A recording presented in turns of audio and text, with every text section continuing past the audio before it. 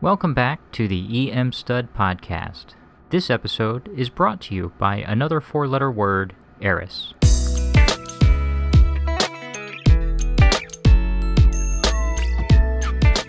We've recently talked about things like personal statements, video interviews, VSAS, and SLOs, and today I am super excited to have Dr. Chris Wohlleben here to talk about the Electronic Residency Application Service. Dr. Wohlleben is the Associate Dean for Student Affairs here at the Virginia Commonwealth University School of Medicine and an expert on medical student advising through the whole residency application process. Chris, thanks so much for being here. Thanks, Nate. It's been an honor to be here. I'd like to start simply by asking you to just share a bit about yourself. Where'd you go to school? Where'd you do your training? That sort of thing. Sure. So I'm actually from Virginia. I went to undergrad at the College of William & Mary where I was a chemistry major. And then I came to the Virginia Commonwealth University School of Medicine to do medical school and my residency training in pediatrics. During my chief resident year in pediatrics, I started doing some moonlighting in our emergency department and found that I really had a fascination and love for pediatric emergency medicine. So that's my clinical specialty now. In my role as Associate Dean for Student Affairs, I spend about 70% of my time working with medical students and the other 30% working clinically in the emergency department. I feel very lucky to have stumbled into my role in student affairs. I, as a medical student here, started working with the admissions committee and some other administrative jobs within the School of Medicine and started to make some connections with people. When I was a resident, I started once again to participate on the admissions committee and eventually became chair of the admissions committee. And then as a number of people retired, for whatever reason, I got offered the position in student affairs. And so this is my 9th year working with medical students in that role. Wow, that's a long time. It's been a long time, and I've learned a lot along the way. And my kind of general approach to my job in student affairs is looking at my perspective of when I was a student here, what were things I wish we had had in place, particularly with regards to career advising. And from that, I've developed a 4-year comprehensive longitudinal career advising program that all of our medical students are able to participate in as part of the curriculum. Now, as the Student Affairs Dean, as you mentioned, you certainly play a key role in not just advising medical students, but really sort of shaping them throughout the 4 years of their undergraduate medical education. Can you elaborate a little bit on some of your more specific responsibilities? Mm-hmm. So, as the Student Affairs Dean, I am responsible for all the career advising programs for our medical students. So I oversee the preclinical and clinical advising tracks. So we have a program here called Project Heart, which is where our students are broken up into small groups and they meet every 6 to 8 weeks with a faculty advisor during the first 2 years of medical school, just to check in and make sure they're getting the support they need from each other and also from their faculty advisor. They transition then into the clinical years where they get assigned a specialty-specific advisor based on the specialty they're interested in matching into. And so I oversee the assignment of those as well as making sure our advisors receive current information to make sure they're giving the best advice to the students to help them in the residency match process. That's my main, job within the student affairs realm is to really make sure each of our students understand the residency match process, are competitive for the specialties that they're interested in applying to, and providing them support through that whole process. Other tasks that I get assigned, so I do a lot of behind-the-scenes work that students have no idea that I do. For example, creating affiliation agreements for visiting students when they go on away rotations. That sounds fun. It's a pain, but it is something that I do. So you certainly play just an enormous role in helping students navigate their way through really a confusing process to get into a residency. Can you give me just a very general overview of that whole process? When does it start and what are sort of the steps involved? Mm-hmm. So I think the residency application process actually starts the day you get accepted and admitted into medical school. And so one of the things that I think is important for students to do is to really think about their professional identity development as a physician, and experiences that they have during their first and second year even, where they're shadowing different physicians and getting exposed to different specialties to kind of figure out where they fit within medicine. And so that's one of the first steps. But the official application process for residency programs begins near the end of the third year for most medical students. So usually in May of their third year, students get a token to access the ERAS application. So ERAS stands for the Electronic Residency Application Service. This is very similar to AMCAS that medical students use to get into medical school. So it's a service sponsored through the AAMC, and through ERAS you need to upload all of your information from your CV, your personal statement, coordinate your letters of recommendation, and that's the official application that you send out to residency programs. And the first day that these applications can be transmitted is September 15th of any given year. And my best advice for students is to have as much of the application materials complete by September 15th as possible.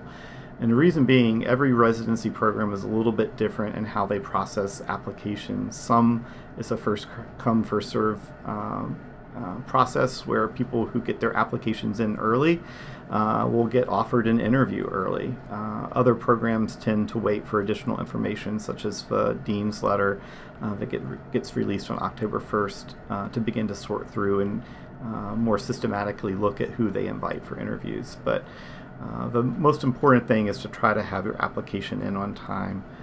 One of the things that has happened over the past couple of years is that every student across the country who's applying to residency programs would log on to ERAS on September 15th at 9 a.m. to try to upload their applications. And of course, the system would crash. And so one of the things that was done differently this year is between September 6th and September 15th, students can go into ERAS, upload all of their materials, pay their application fee, and then behind the scenes on September 15th, without having everyone need to log on, the application materials will be date stamped on September 15th. So it gives students a little bit more flexibility to get their application materials together and get their application submitted on time. So you just brought up a couple of very important dates there. September 6th being the start date for application submissions, September 15th being the date when programs really start to be able to look at them. And it's September now. I mean, we're right around the corner. Yes, it's 1st of September, and so many of my students here at VCU are finishing up their applications at this point and submitting their personal statements in for review, and some of the elements of their of their application, looking at their ERAS application in particular, all their activities, making sure that everything is representing them well. So some of our students, I'm sure, are listening to this and thinking, well, wait a minute, it's September, but I haven't gone on my OAs yet, I haven't gotten all my letters.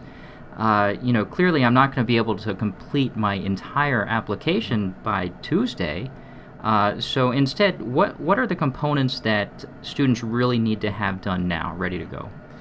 Try to have your application as complete as possible. So that means having your personal statement written and uploaded. It means having your ERAS application complete with all of your activities, so your work, volunteer, and research experiences.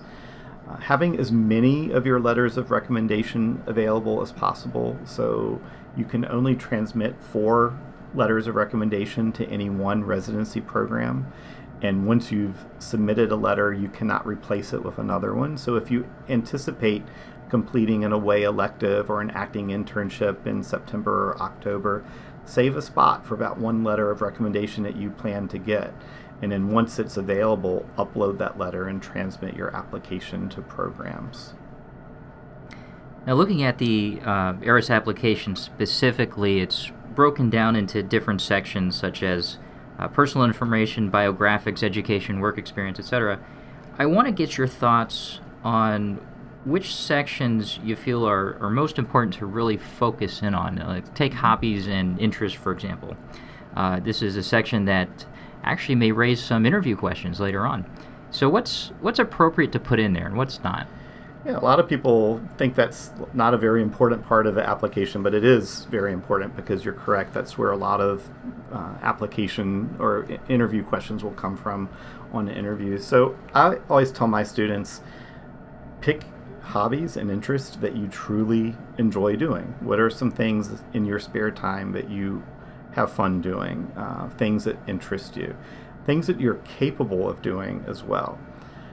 For example, I've heard in the past that sometimes when a student puts down that they play the guitar, that they've shown up at an interview and someone has a guitar sitting in the room and they're expected to play it. Oh God, that's yeah, terrible. It's kind of intimidating, but it's true. So just make sure it's something that you enjoy doing, something that shows that you have a balanced life outside of your academic responsibilities as a medical student. So, be able to talk about, and you can just simply list activities that that you enjoy participating in. You can create a small paragraph that describes your activities, but make it something that you're really interested in. And you'd be surprised. Sometimes that actually helps you stimulate conversation in an interview. If you have someone that shares a common interest, you might end up talking about that for the majority of the time of your interview as opposed to other topics. Now, along those same lines, back when Scott and I were doing the personal statements episode, we sort of brought up things maybe not to include, and this being an election year, things like politics, perhaps. I mean, if you truly have an interest in that, that's great, but does it belong here? Yeah, it's a great question, and I caution people to not put things on their application that might be seen as controversial. So avoiding political viewpoints, avoiding topics about religious beliefs and things of that nature that not everyone may have the same point of view. But the counter argument to that is if you put those things down, you might be picked up to interview at a place that shares common themes. So it might be a way for you to self-select a program that's going to be supportive of you. Now, moving on, there's another section that allows you to detail work and volunteer experience. What do you tell your students to include there? One time back in middle school, I spent an hour helping to clean up a playground. I mean, is that something that I put in there? Yeah, the work and volunteer experiences that you include really should be things that have significantly shaped your decision to become a physician, and also particularly in a particular specialty. I encourage my students to have a majority of their activities from their time in medical school. But as many medical students know, the time that they have to dedicate towards activities is often limited because they're so busy studying and preparing for board exams and shelf exams. So it's also okay to include things from prior to medical school that were significant contributions to your experience and your personal development. For example, if you volunteered at a soup kitchen for 2 or 3 nights during college, that's probably not something I would include. But if you were a volunteer coordinator for that soup kitchen where you helped recruit volunteers, train them, make sure the schedule was completed, it showed some leadership, that's an example of something from prior to medical school that I think you could include. And also we have many non-traditional medical students here at VCU School of Medicine, and so I encourage them to kind of explain gaps in time between their undergraduate education and the start of medical school. So if you were working or did research or something, you want to make sure that there's some explanation of what that time gap was between your educational time periods. And then finally, research experiences. I tell people go as far back as you possibly can. Anything and everything that you've done with regards to research is an important aspect of your application. So looking at a scientific problem, regardless of if it's specific to the specialty that you're applying to, gaining those skills of investigating a question, looking at the data, analyzing it, that research method is very important to demonstrate that you've had some type of experience, and it can be even from experiences in high school. Now, I guess to play devil's advocate a bit to that last statement, what if you were involved in a research project, but no, I don't really remember what I did or what was going on. Yeah. Do I include that at risk of being asked a question? If you put it on your application, you better be prepared to talk about it. So I always make sure that students read their CV, remind themselves of research projects that they've been involved in, because you never do know when they're going to ask a question about that. For example, back in my days at William & Mary, I did organic chemistry research, and I had one publication from a compound that I helped create. I had a copy of that with me when I went on my residency interviews, just in case someone asked about it. And I made sure I read it and remembered what it was that I did during that research project. Did you bring the actual compound too? I did not. It would have been too dangerous to do. But so also, and I just wanted to clarify also, even if you don't actually have a publication, correct, you can still, you really should include sort of related experiences. Absolutely. So if you don't have a publication, but you did participate in a research experience, that process of participating in research is just as important as a publication. And then I also tell students, too, if they have publications, make sure they go back and create a research experience for that publication, because there had to have been some sort of work that went into creating that publication. So oftentimes students will have a list of multiple publications and then have maybe one or two research experiences. Go back and backtrack and create a research experience for each of those publications. Before we move on, I just also wanted to go back and talk about previous work experience, like actual jobs, for example.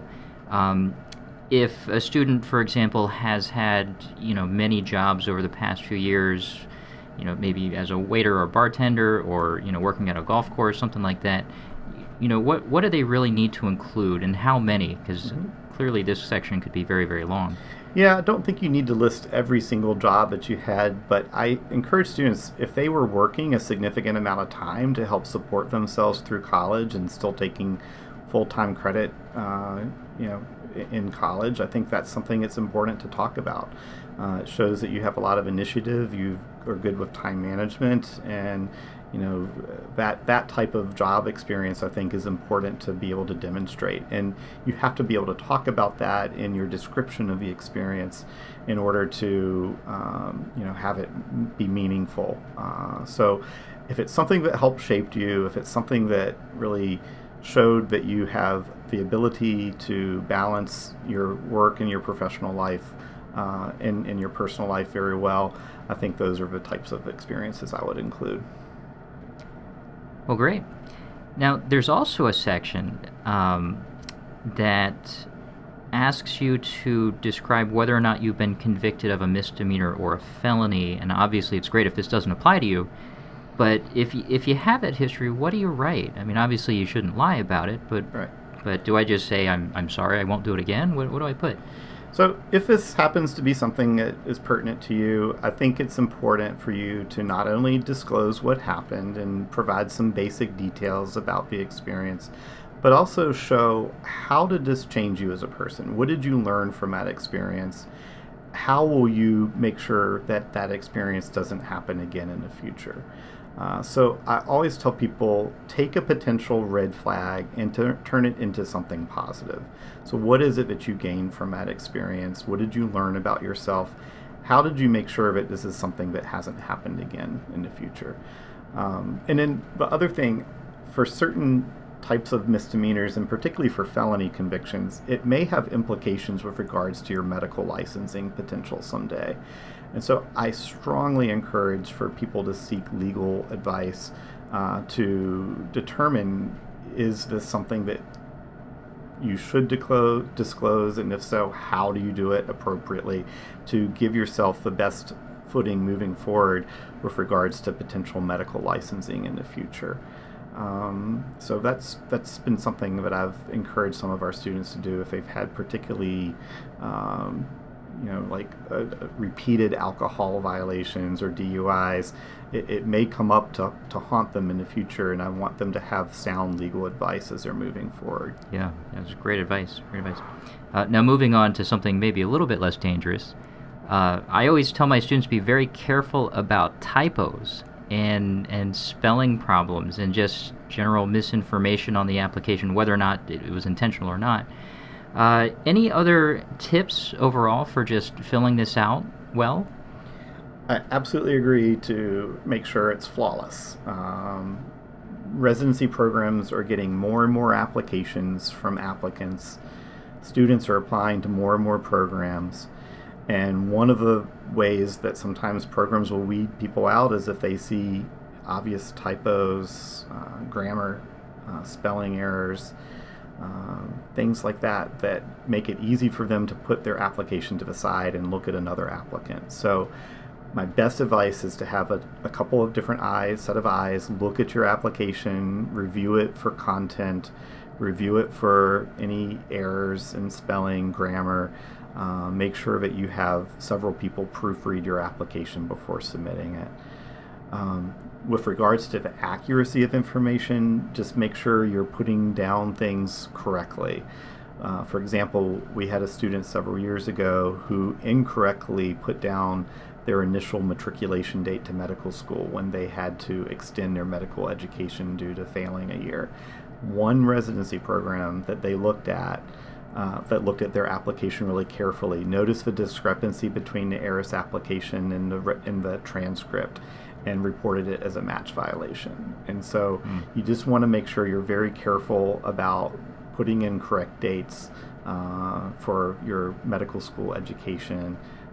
Make sure you don't have any errors. Sure. Definitely time to double check, triple check, make sure all the I's are dotted and T's are crossed.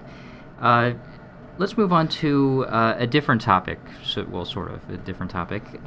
Tell me more about the MSPE, the Medical Student Performance Evaluation, also formerly known as the Dean's Letter. What exactly is that? What's in it?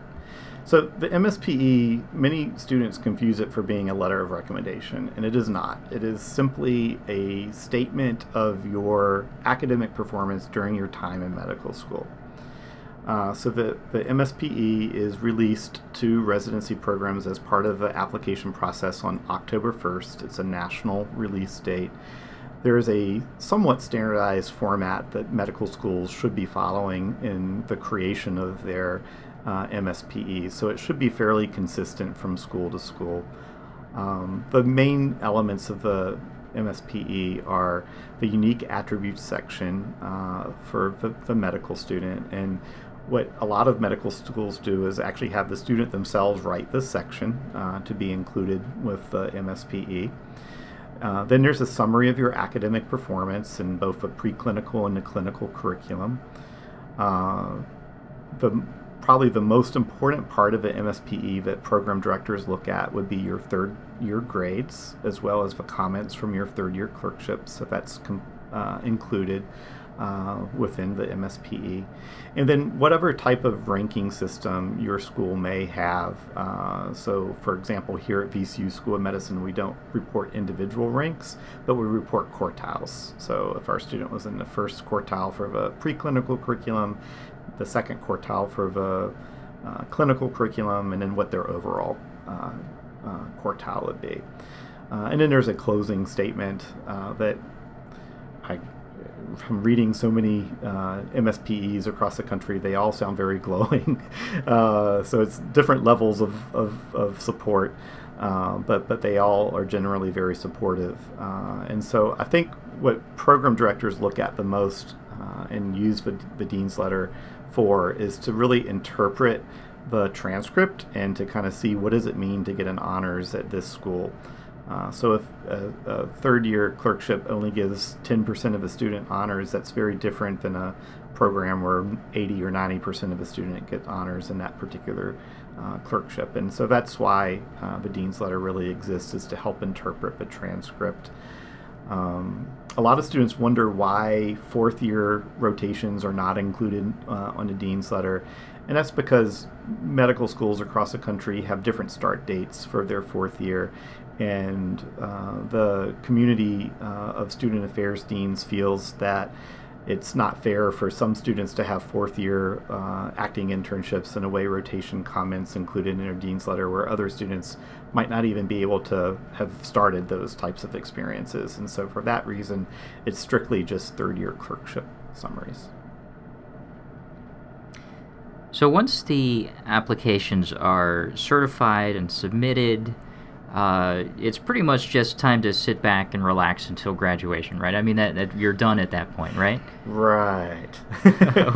Well, what else happens after that? After they hit the go button on ARIS, what happens after that? So after applications are submitted, this is when students start kind of hearing about residency interview offers. And every program is a little bit different in how they offer interviews.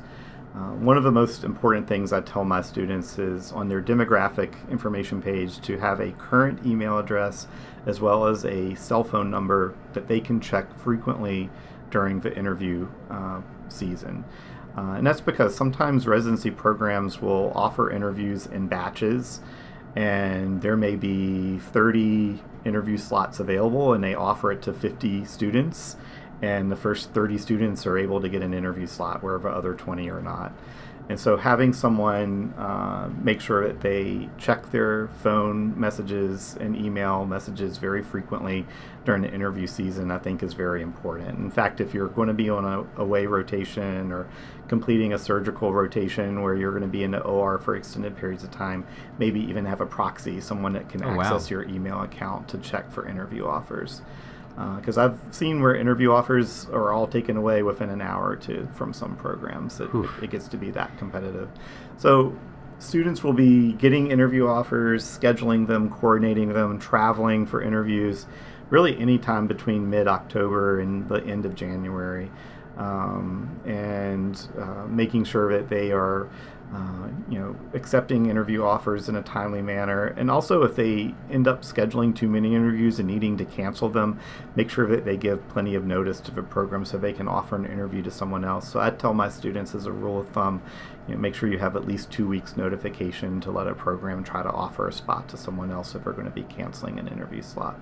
Yeah, that's a great point that we've brought up before, that there's just so many applicants now that canceling well ahead of time allows that program to fill in that spot with another applicant. I also use that to weaker students' advantage. So if they're not getting a lot of interview offers, I usually will encourage them to contact the residency program coordinator or program director at programs they're interested in. Let them know that they're willing and able to travel at the last minute if they have any late interview cancellations. And that has helped some of our weaker students get some interview offers later in application season, where sometimes it's harder to get them. Sure. Okay, so I want to wrap up with just a few final questions on some other things to think about. And one of those being the photo. Should I go all out glamour shot, or should it be sort of a fun picture with my buddies at a club, or something more akin to my passport with an awkward smile? What do you think? I usually encourage our students to have just a simple professional headshot. And it doesn't mean you have to go to a photo studio and have a picture taken by a professional photographer. I really think the quality of photo images that you can get from even using an iPhone nowadays is sufficient. So have a nice clean background, be in professional attire, and just a nice shoulder and head shot is really the best thing that you can do to submit. Certainly, you don't want to have a picture where you're consuming alcoholic beverages, and I've actually seen pictures like this before. I'm like, don't pull those types of pictures and post those online. But just a nice professional head shot is what I usually recommend. So really, just keep in mind that this is an application for a job. Correct. In a sense. Correct. And you mentioned just a second ago posting photos online. I mean, what do you think about Facebook? So, I have a Facebook account. I think most people do. Most people have Instagram, things like that. So just be professional and really think about what it is that you post on your on social media. I have heard more and more frequently that programs will go and do a search for their applicants' social media accounts. And if you have unprofessional pictures, unprofessional comments, those are things that may come to haunt you. So I totally recommend cleaning up your Facebook page, making sure that your pictures are appropriate. Nothing that could be construed as being unprofessional is present on social media. Yeah, great advice. And that's true for residency and beyond as well. Yeah. Any last words of wisdom for our students out there?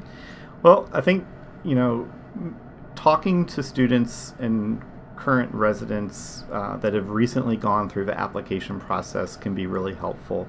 I think having someone who's experienced it and can give you their advice is really going to help if you have any anxiety about this process.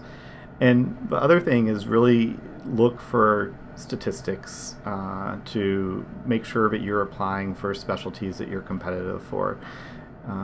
You've worked hard for many, many years to get to this point in your medical education. Make sure that you're making decisions that are going to give you job satisfaction, but also that are realistic. And if you are shooting for something that you are maybe not as competitive for, make sure you have an alternative plan in place. And what would that parallel plan be in order to assure that you have a job at the end of medical school?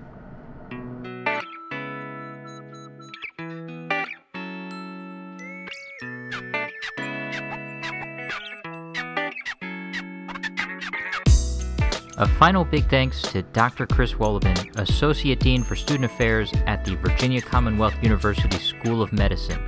If you'd like to learn more about ARIS, the AAMC has more information, including a frequently asked questions section on their website, which we'll provide a link to in our show notes.